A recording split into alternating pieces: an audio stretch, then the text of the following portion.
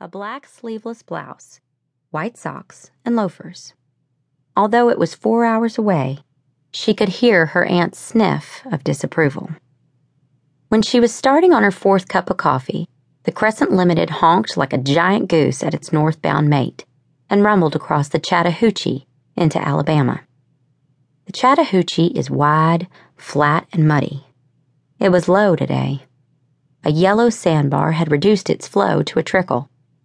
Perhaps it sings in the wintertime, she thought. I do not remember a line of that poem. Piping down the valleys wild? No. Did he write to a waterfowl, or was it a waterfall?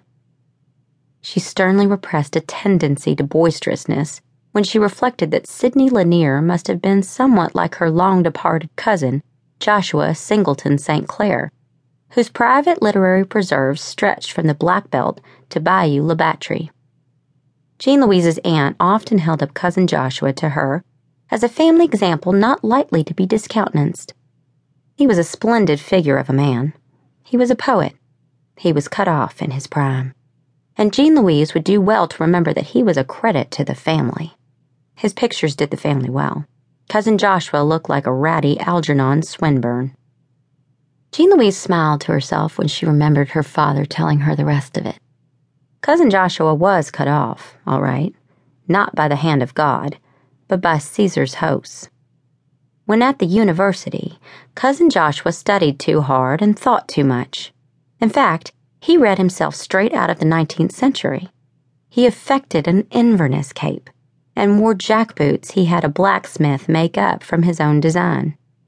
Cousin Joshua was frustrated by the authorities when he fired upon the president of the university, who in his opinion was little more than a sewage disposal expert. This was no doubt true, but an idle excuse for assault with a deadly weapon. After much passing around of money, Cousin Joshua was moved across the tracks and placed in state accommodations for the irresponsible, where he remained for the rest of his days. They said he was reasonable in every respect until someone mentioned that president's name. Then his face would become distorted. He would assume a whooping crane attitude and hold it for 8 hours or more, and nothing or nobody could make him lower his leg until he forgot about that man. On clear days, Cousin Joshua read Greek, and he left a thin volume of verse printed privately by a firm in Tuscaloosa. The poetry was so ahead of its time, no one has deciphered it yet. But Jean Louise's aunt keeps it displayed casually and prominently on a table in the living room. Jean Louise laughed aloud, then looked around to see if anyone had heard her. Her father had a way of undermining his sister's lectures on the innate superiority of any given Finch. He always told his daughter the rest of it, quietly and solemnly, but Jean Louise sometimes thought she detected an unmistakably profane glint in Atticus Finch's eyes. Or was it merely the light hitting his glasses? She never knew. The countryside and the train had subsided to a gentle roll, and she could see nothing but pasture land and black cows from window to horizon. She wondered why she had never thought her country beautiful. The station at Montgomery nestled in an elbow of the Alabama, and when she got off the train to stretch her legs, the returning familiar with its drabness, lights, and curious odors rose to meet her. There's something missing, she thought. Hot boxes, that's it. A man goes along under the train with a crowbar. There is a clank, and then tss, tss, tss. White smoke comes up, and you think you're inside a chafing dish. These things run on oil now.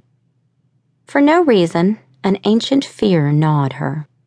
She had not been in this station for 20 years, but when she was a child and went to the capital with Atticus, she was terrified lest the swaying train plunge down the riverbank and drown them all. But when she boarded again for home, she forgot. The train clacketed through pine forests and honked derisively at a gaily painted bell-funneled museum piece sidetracked in a clearing. It bore the sign of a lumber concern, and the Crescent Limited could have swallowed it whole with room to spare. Greenville, Evergreen, Macomb Junction. She had told the conductor not to forget to let her off, and because the conductor was an elderly